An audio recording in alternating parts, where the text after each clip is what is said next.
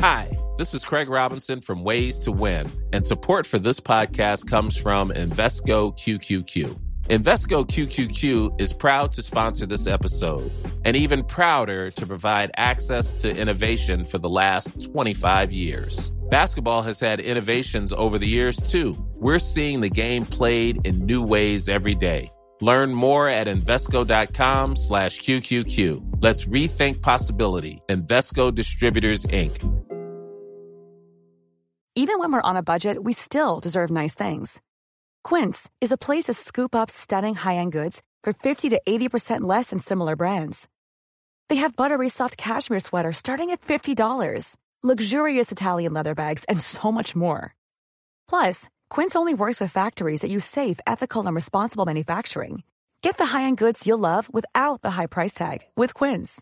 Go to quince.com/style for free shipping and 365-day returns.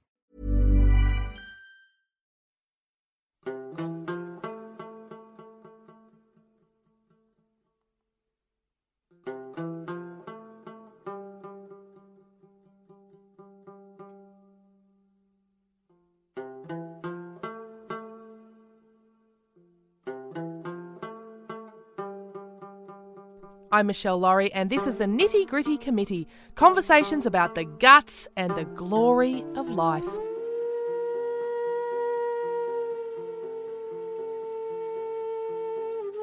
Lex and his wife of 60 years live a peaceful life in the unassuming eastern suburbs of Melbourne. He worked for most of his life as a teacher and vice principal, and in retirement his home is full of kids and grandkids and photos and mementos and just all the stuff of a great life. Before he was a teacher, Lex served in the Australian Army in World War II, and he was captured by the Japanese during the fall of Singapore in 1942. He spent the next 3 years in the Changi POW camp and at various points along the line of the Burma Railway. We captured on the 13th of Feb. Singapore fell on the 15th. And then we all marched out to Changi. We walked it. We pushed beds, carried the sick and one thing another. Bedlam it was in Singapore anyway. We started eating rice, weevily old rice, and we ended up getting the rice that was swept off the floor, you know what I mean? And from the Japanese food. But how long before you realised that they weren't going to treat you the way Australians would treat POWs? Oh, pretty well instantaneously, yeah. At that particular time, the Japanese were going round and beheading the Chinese and heads on poles and all through the streets in Singapore, you see. Wow. The Chinese suffered very badly too and so on. Now we see ISIS on the news doing similar things. You've already seen that? Yes. Wow. Yeah. Nothing new under the sun, is there? So there were so many men there that I felt sorry for the Japanese. How are they going to feed us all, you know what I mean? That was a problem. So they got rice from all over the place and wherever they could, and some of it was good and some was bad. We ate certain weeds we found we could cook up and make a juice out of it, you know, for medicinal purposes and so on. So the Japs then decided that, well, we're too many there, we'll take some away on working parties to work for them. So I went away in F-Force. In March or April 1943. Their spiel was, we'd take you to a land of milk and honey up there in further north. We'll bring you up there. Yes, bring the sick with you.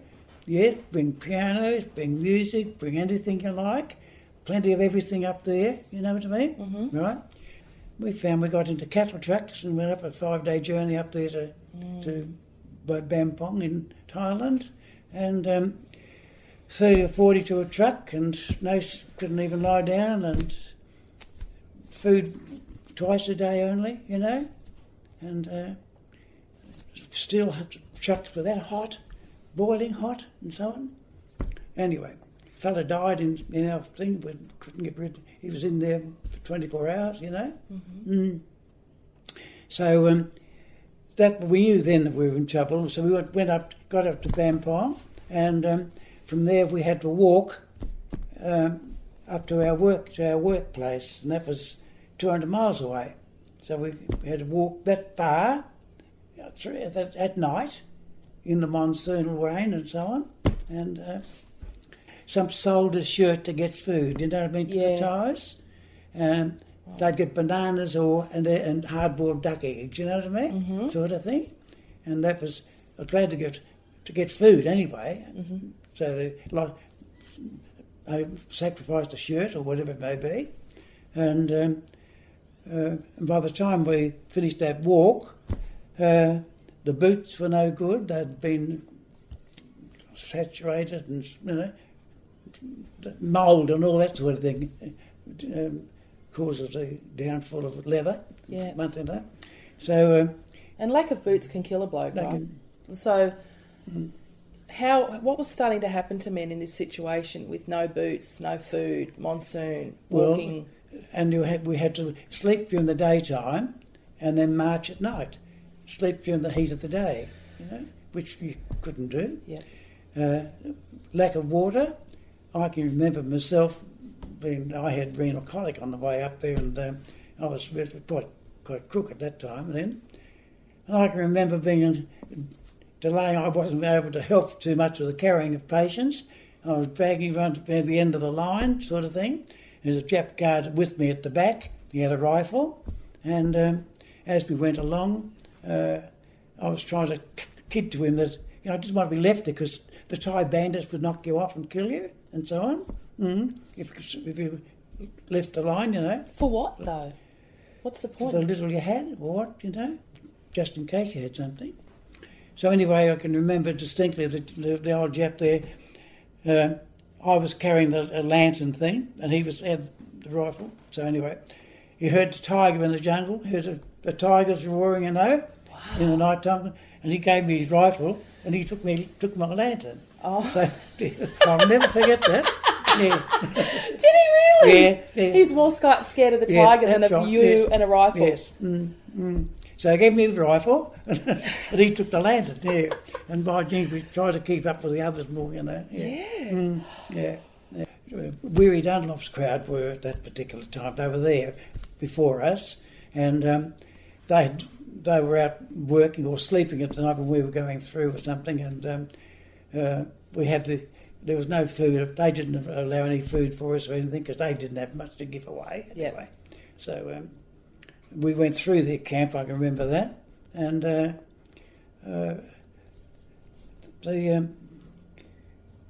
about halfway, about 2/3 of the way up to where we was going to work, we stopped and men came back from a working party on that particular day from the camp.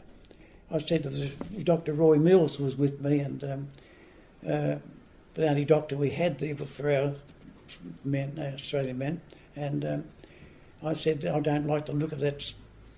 Most of these passing net of the rice school, and I'd read in the book that I'd picked up a little magazine thing. Somehow, I don't know why, it was called The Scourge of the East, and it was about cholera. And I read up about it. I didn't know before any of this. Yeah, before it happened. Wow. And I said to him, I think it's cholera. Oh, not he nearly died, So anyway, investigated. Sure enough, this fellow had cholera. So he asked me, would I look after him? I said, yeah, I'll look after him. I had no medical experience at all. I said, yes. So a little hut right in the corner of the camp, way up there, and we took him up to there, and he went from about 14 stone, I suppose, down to about 7 in the space of overnight. He died within 12 hours, cholera. Fluid was flowing from his mouth and bowels and everywhere, losing fluid everywhere. Anyway, so he passed away, and then because I'd been with him, I was isolated. Yeah. And next thing was, there were more with cholera. So I was then looking after the cholera people, you know what I mean? Wherever we went.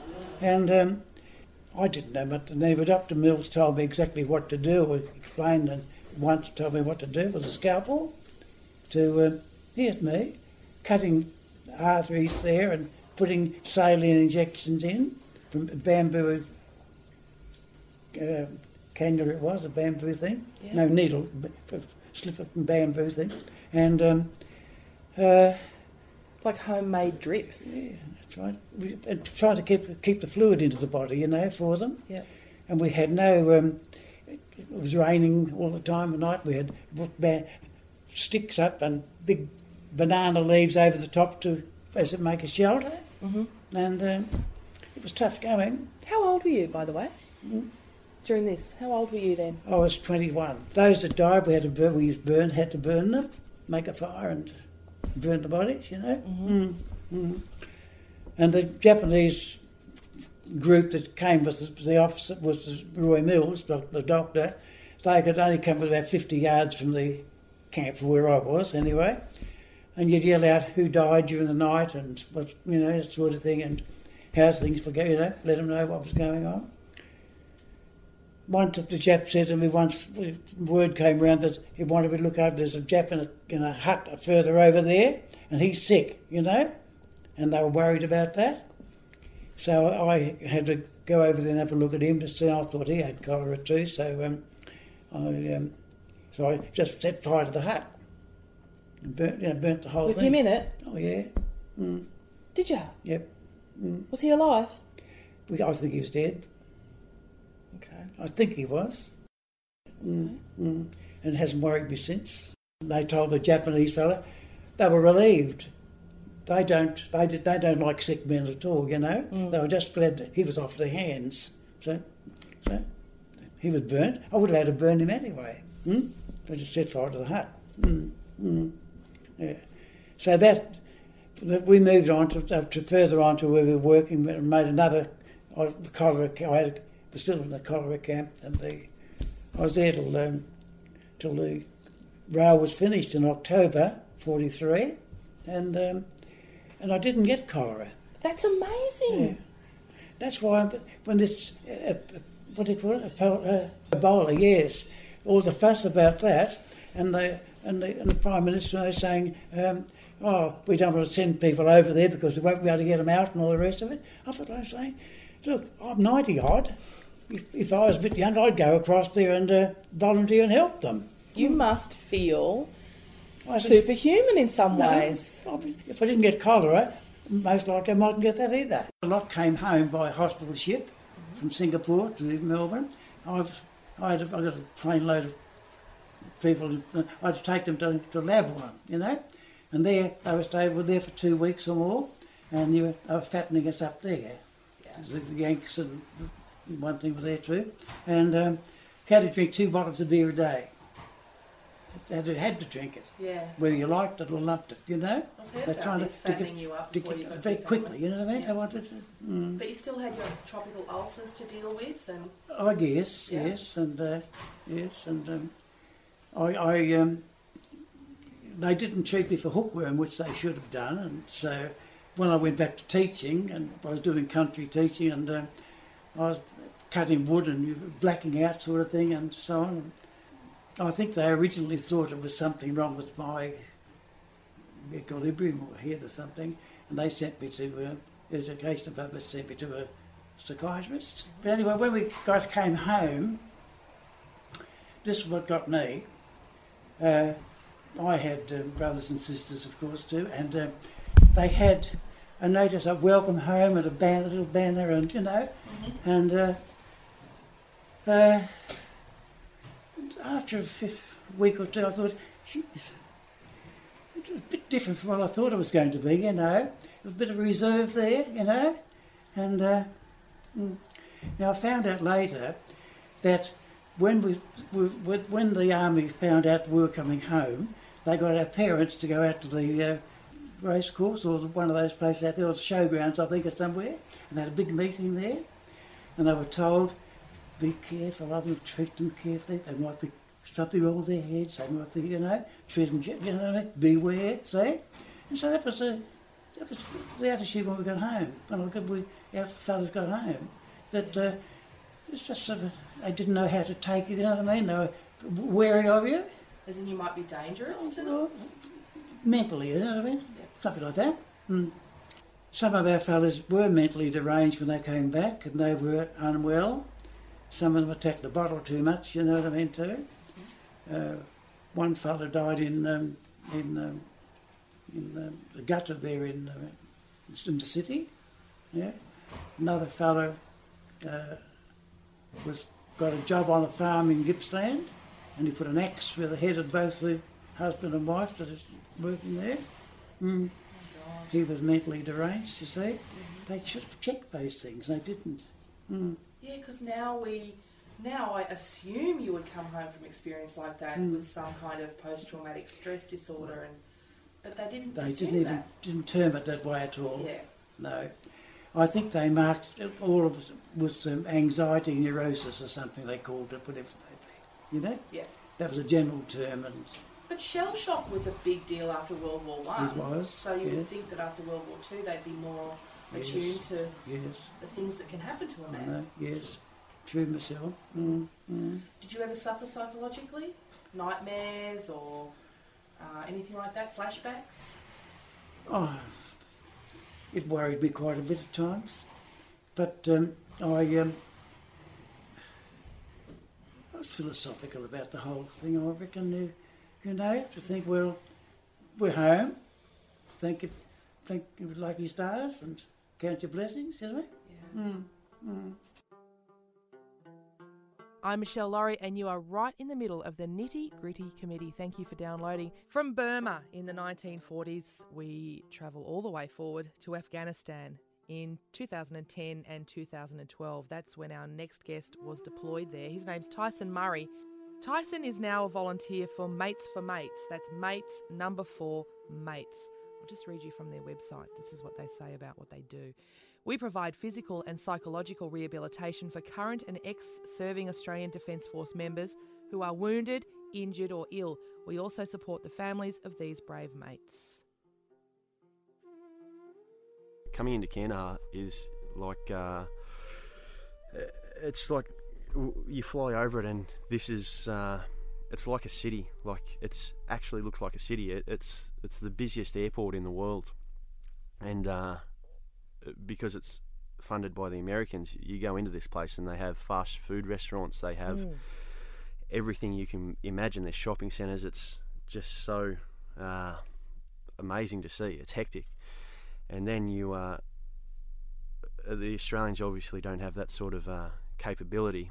We only had 1,000 people in Afghanistan at a time, and probably half of those were out at the patrol bases where we didn't have like shower or toilet facilities. We were sleeping in a hole in the ground. It was it's pretty impressive to see, and it makes me laugh because when you when the comedians and when the performers or the actors come to Afghanistan, they do their shows at the big main bases like Tarin Kowt or Kandahar or that sort of stuff, and they never get out to the warfighters who are out at the patrol bases doing it hard and actually fighting the war. We're like, so how come all the logistics staff get to see these mad performances, and here's us digging in with our eyelids, and all we've got is each other for entertainment? Because logistics book the gigs, mate. Yeah, that's exactly right. Yeah, that's how that works out. Yeah. And Kandahar, so the Taliban conducted a siege of Kandahar, right? For a couple of years, and then was it 2011? There was the big Battle of Kandahar. Yeah. We the Australians mostly operate out of Tarin Kowt, which is just north of Kandahar, and a hell of a lot smaller. And so I don't know, to be honest, I don't know actually a lot about the stuff that went on at Kandahar. Well, tell us about Tarin Kowt. Yeah, it's one of the more remote outposts of Afghanistan. The base consists primarily of Australians, Dutch, and Afghan National Army, and that's the big Australian base that we sort of resupply from. Off that, we have half a dozen patrol bases, which are literally just a fort in the middle of the valley. Like it's just generally 4 HESCO walls and a perimeter we can defend, and that's it. And we'll conduct patrols out of there. Very, very basic. My first 3 months at the patrol base, as I said, we didn't have shower or toilet facilities. If you had to pass a bowel movement, you just went in a garbage bag, and at the end of the day, that would just be burnt. I wore the same clothes for 3 months.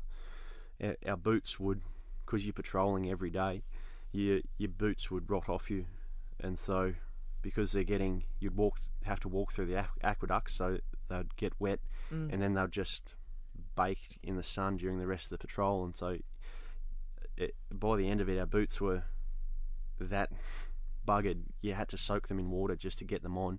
You know what's amazing is I spoke to a man who was a Burma Railway veteran, and he said the same thing about army boots. And I think, God, with all the technology, you'd think in the 80 years since they'd have made a better boot. You'd think so, but no. Like even still, our boots are brilliant. They're top of the range, but still, it's what they get put through that is just.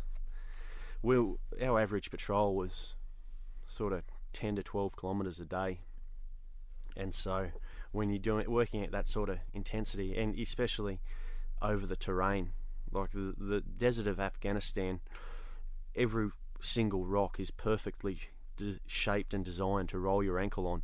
Yeah. And so they get pushed their paces, and I can imagine it would have been the exact same at Burma. You look at the conditions they're operating in, and it's no wonder they cop a bit of a hiding.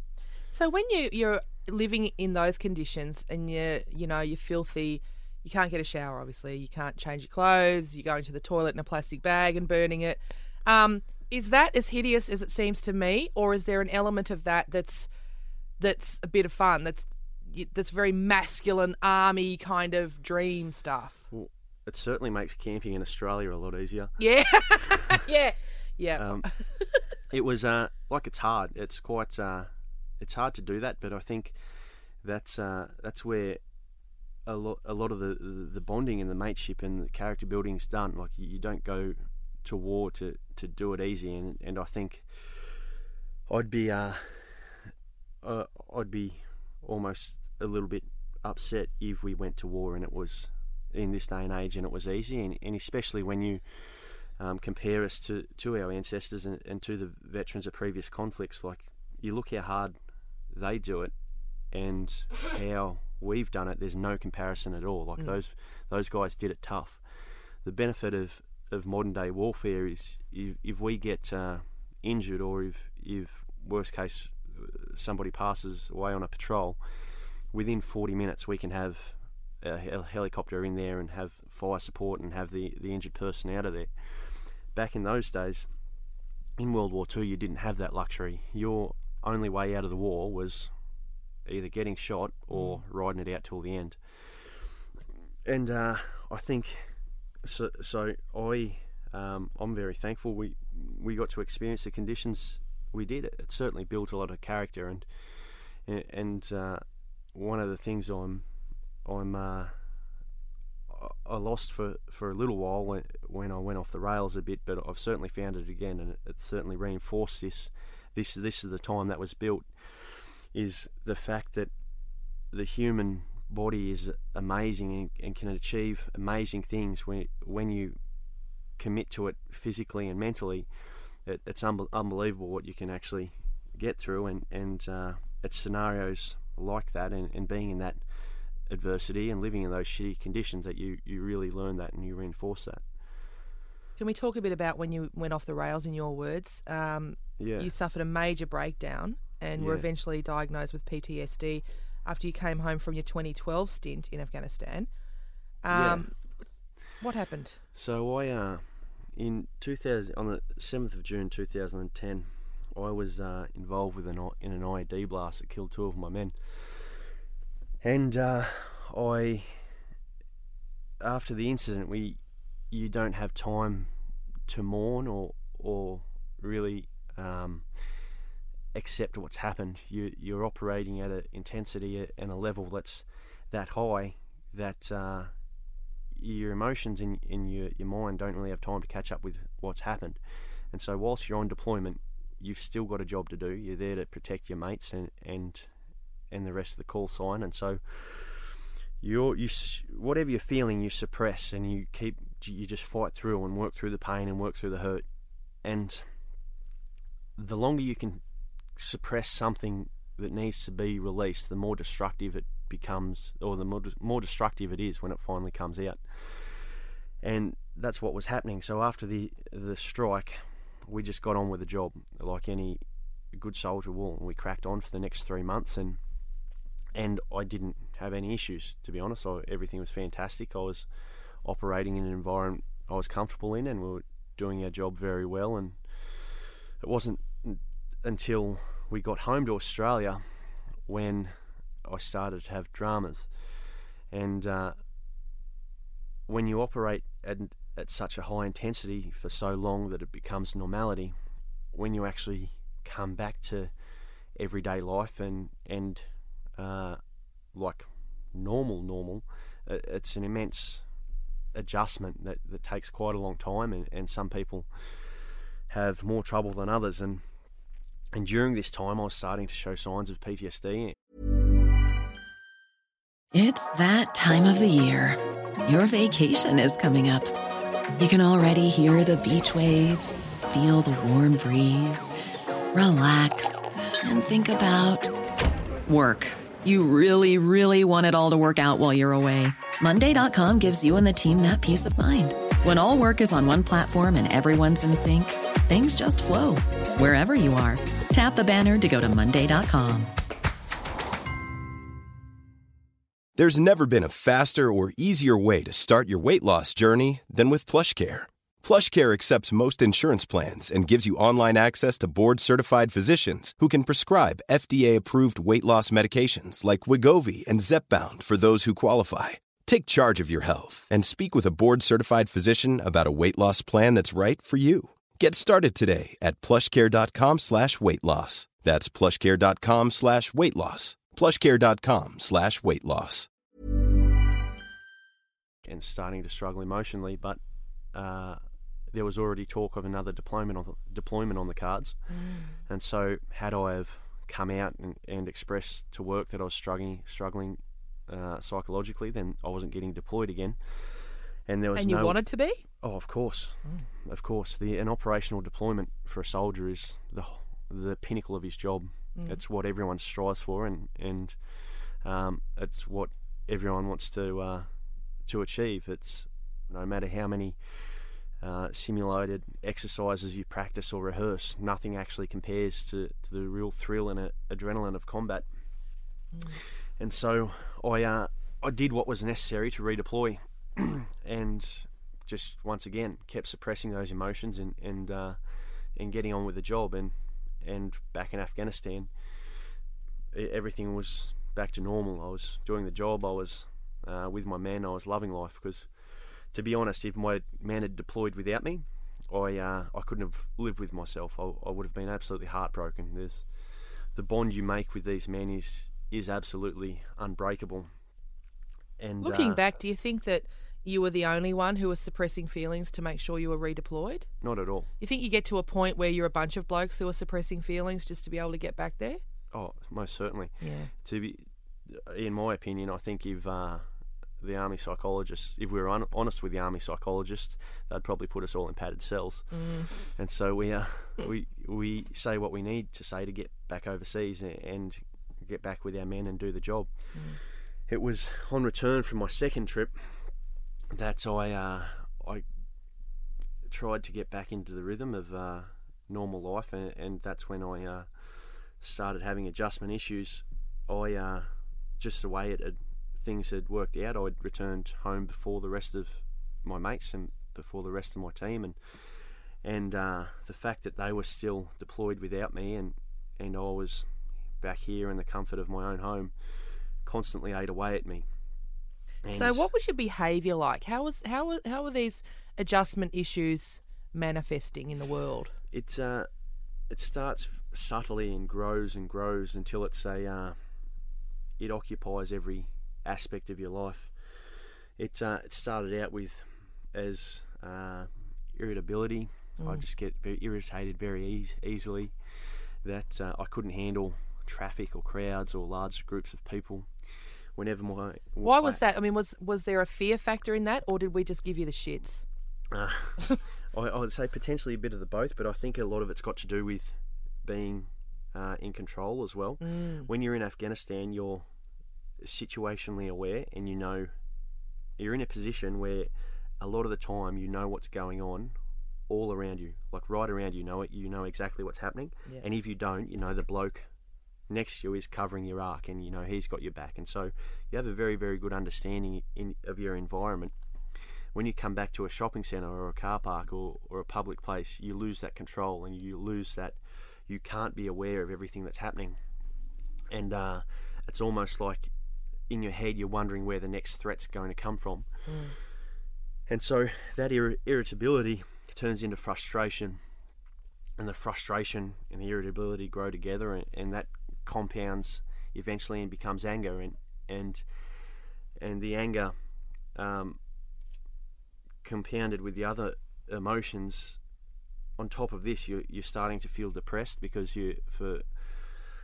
for whatever reason, either you're not with your mates, or you're no longer doing the job you love, or sometimes you're depressed because you're having these feelings and these emotions, and you begin to self-medicate, and that's never a good option for anyone. But that's generally, being soldiers, our first point of call is generally alcohol.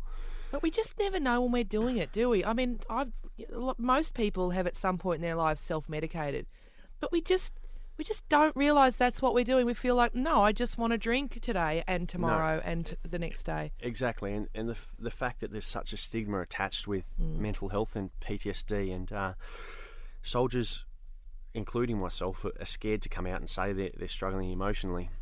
Because as soon as you come out and say, I've got PTSD, there's a black mark on your career. And career's over. So career progression's over. Yep. And the fact that our entire careers or our entire lives, I'll say careers, we've been that role model, we've been the hero, we've been the soldier, the leader, the man, the tough guy that goes to war and defends the nation. And then when you come home from that, and you're no longer that, in your eyes, you're no longer that role model, you're no longer that the man of the house and that idol to your family, you're a psychological mess, and you don't want the rest of society to see that. And so once again, as I said, you compound all these feelings and all emotions, and just keep that inside until the point where you're physically, emotionally exhausted and at your wit's end, and you just break. It all comes out in one hit, and by the time you have your breakdown, generally, in my opinion, you're past the point of just hitting this on the head quickly. Like, this is, by the time you have your breakdown, this is when you need psychological interference, or you need to be heavily medicated, or one of those things. So where did you end up? Well, I was in a pretty bad way. I was self-medicating with alcohol and party drugs and unnecessary risk-taking. I was seeking out adrenaline just to feel something, and taking party drugs. I was taking coke and ecstasy just because for a fleeting moment I felt that rush and that had that adrenaline, or I'd go and do adventure type activities like rock climbing and scuba diving, and really push the limits to the point it's dangerous, just because you get that little rush. And I had 2 relationships fall apart, and it got to the point where I was just exhausted and I couldn't do it anymore, and I had a sort of mental breakdown just about, and I ended up getting put in hospital and on medication, and that was the lowest point for me, because by this stage I'd still kept all of this from work. I hadn't told Mother Army what was going on, and then when this happened, I had to come out and say, look, I'm a broken man, this is what's been going on, and that's when Army come out and said, well, the doctors are pretty confident you're not going to recover to a deployable state again, so you'll be medically downgraded and discharged from the Army. And God, how was that day? Heartbreaking. I mean, you're already absolutely heartbreaking. You're low. I was living my dream. I was doing everything I'd ever aspired to be, and then you're told that dream has to end. And so it was that just compounded things, and for quite a while there, I was in a very, very bad way. the Afghanistan suicide rate is now, at last account, is 3 times that of our combat casualties. So we've had 41 blokes killed in combat in Afghanistan, and we've had well over 120 Afghan veterans kill themselves. And so there's obviously an issue here that needs to be identified, and I'm very thankful that I didn't take that path, because it's absolutely heartbreaking. But I think what can the Army do, and what aren't they doing? And I mean, again, when I spoke to Lex, he talked about in the time that he was journeying back to Australia from Asia after World War II, he didn't know this, but all the families of the Melbourne diggers, returning diggers, had to go to a meeting at the showgrounds. And at the meeting they were told lots of things, including they were told to be very wary of the men coming home. They were told... Yeah, that still happens. Like, they still... Yeah. Families get told that they need to be prepared, that there's going to be quite a few adjustment issues, and that for a little while we might not be the exact same person as we were when we left, and we might just need a little bit of time to find our feet. Lex felt as though they weren't told that, though. He felt as though the returning men themselves didn't get much of that sort of care. Yeah, well, the Army's not perfect, but it's certainly trying to make things better. And I don't think anything's ever going to be perfect, but the Army does make an effort to make the transition as easy as possible. And I think... I don't know what you could ever do to make that transition easy. Decompression's a huge thing, but you've coming from combat to back to normal life, but it's very, very difficult to do. So you see, the Great War veterans had 5 weeks on a ship with each other. That's right. To sort of decompress a lot, whereas generally us Australians have 10 days. That being said, the Army makes us do 10 days. When we've come back from 9 months in Afghanistan, the very last thing we want to be doing is sitting on base for 10 days talking about all that sort of stuff, like adjusting to society and all that sort of rubbish. We want to get out of there and be with our families. And so it's I don't know how they're going to fix it, to be honest, and I think one of the keys, or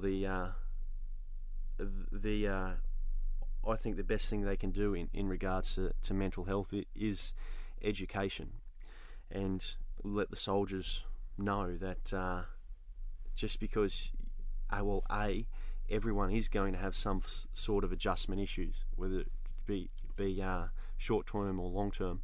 You're going to struggle after coming from that sort of combat environment back to normality, and that's all right. Like, it's not a bad thing. And then, do you reckon, if that was said, is there a way that you could have had some kind of assistance that could have enabled you to cope with the issue at the time and then be redeployed? Do you wonder if you'd nipped it in the bud earlier, you might have been able to continue with your career? Most certainly. Like, hindsight's a beautiful thing. Yeah. Like, we can say these things now. But also the culture sort of inhibited that. So if the culture were different and you could have spoken up... Exactly. I think... I strongly believe that the key to managing or overcoming PTSD is early identification, and if we can get fellas to put their hands up as soon as they're having trouble and say, all right, I'm having adjustment issues, let's hit it on the head now before it develops into something that's long term. I'm more than confident if we could do that and make soldiers aware that just because they're having a few adjustment issues, that it's not going to be the end of their career. They just need to take some time, find their feet, and sort themselves out. Yeah.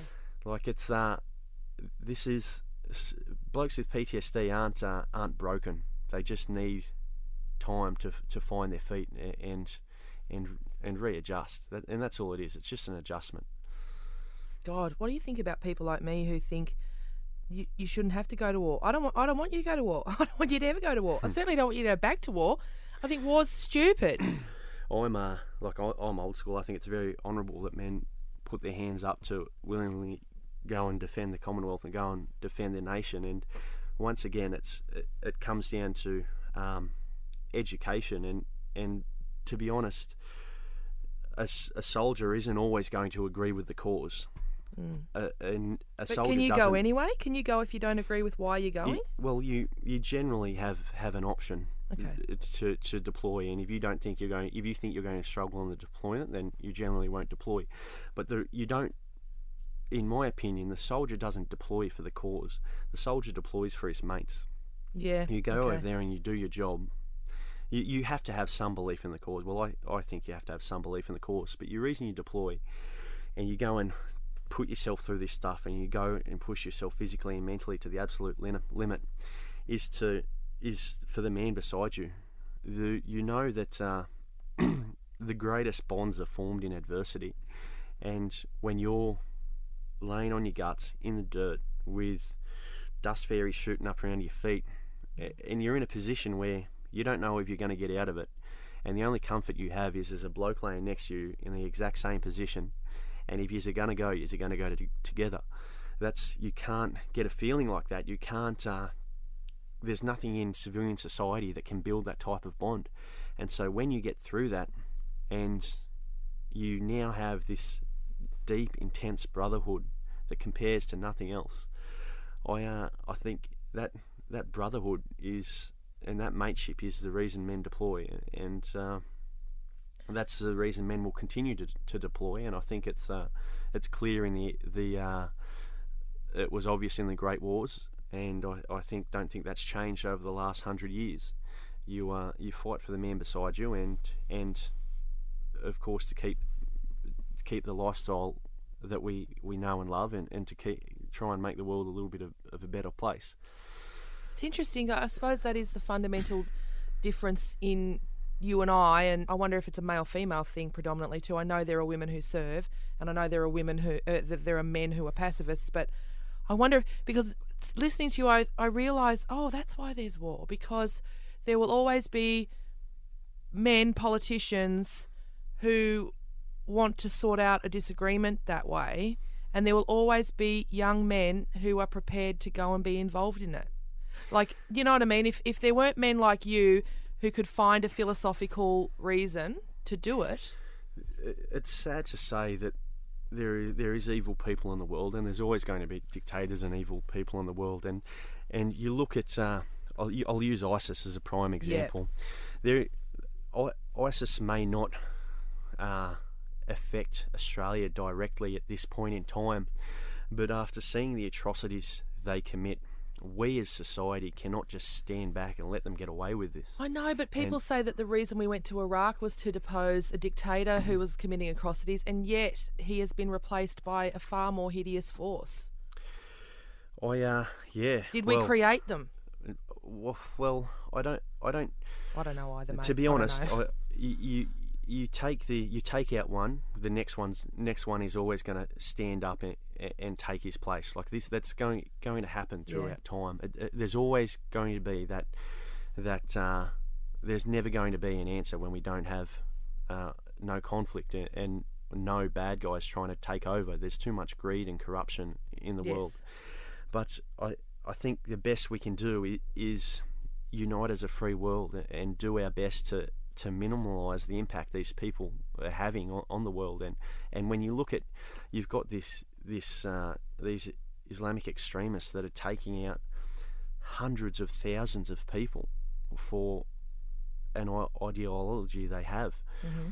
And the atrocities they're committing are just medieval. And to be honest, if I was in a position where I could go and defend the victims over there, I'd do it in a heartbeat, because although, once, as I said, it's not affecting us directly, it's something that it can't go on. Like, people, the world isn't perfect. There's always going to be problems with the world, but you can't let atrocities like this go on. It's heartbreaking to see. So when people say things like, bugger them, we should blow them all up, let them fight it out, let them fight themselves to the death, you can't philosophically understand that. It's it's so complicated, and a lot of these comments come from people that aren't educated, or they're very, I won't say uneducated, they're uneducated in the topic, and they have very, very biased tunnel vision opinions. And so I think we always,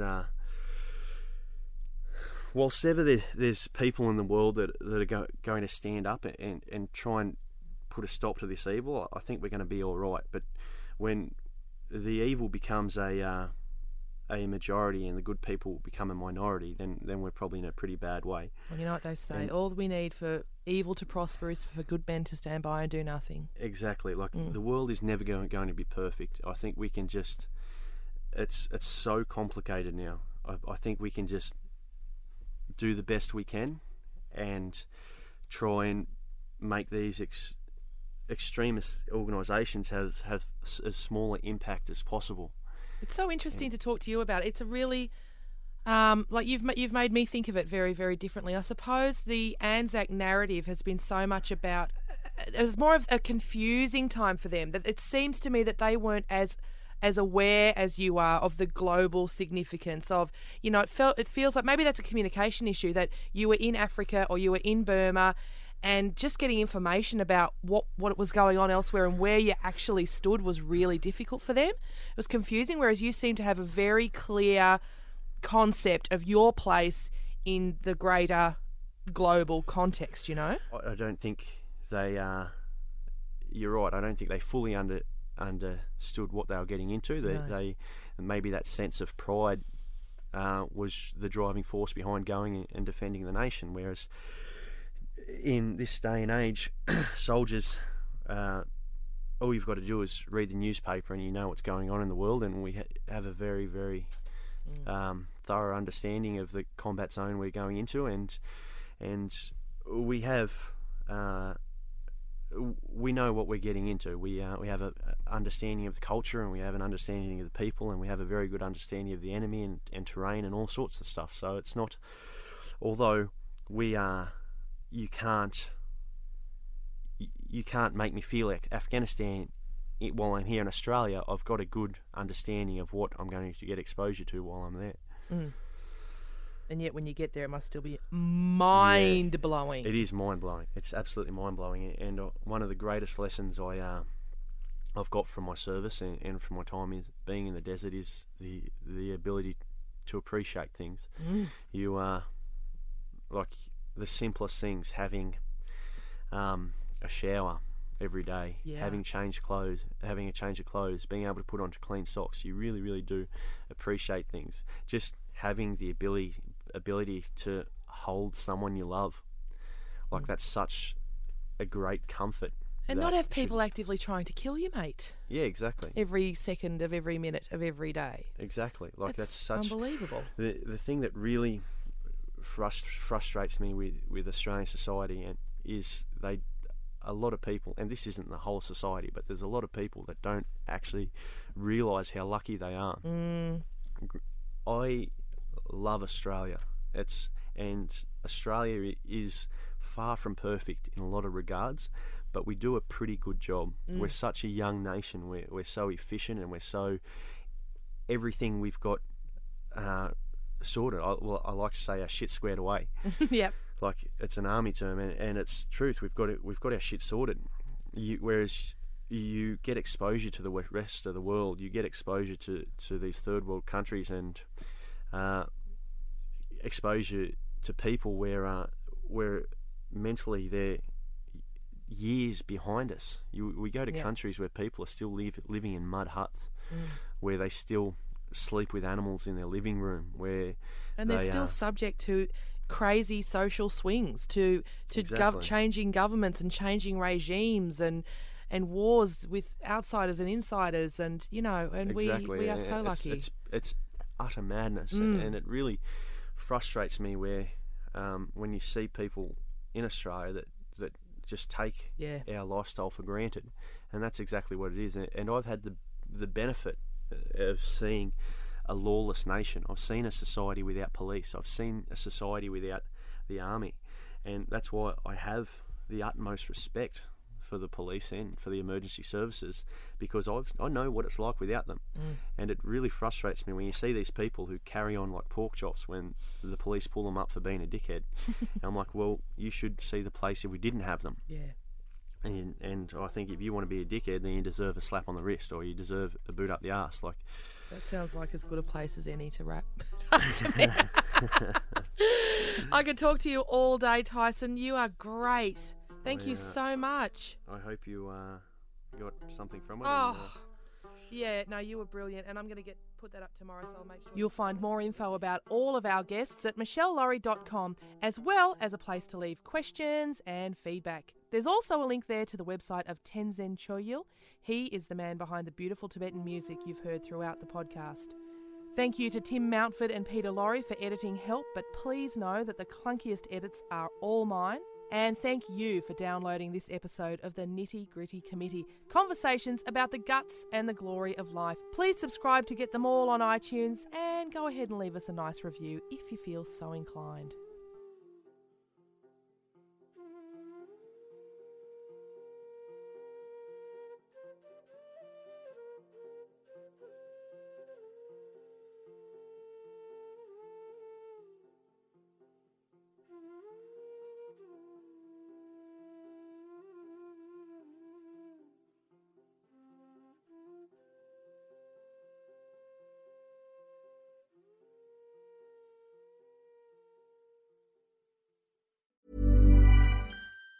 Planning for your next trip? Elevate your travel style with Quince. Quince has all the jet-setting essentials you'll want for your next getaway, like European linen, premium luggage options, buttery soft Italian leather bags, and so much more. And it's all priced at 50 to 80% less than similar brands. Plus, Quince only works with factories that use safe and ethical manufacturing practices. Pack your bags with high-quality essentials you'll be wearing for vacations to come with Quince. Go to quince.com/trip for free shipping and 365-day returns.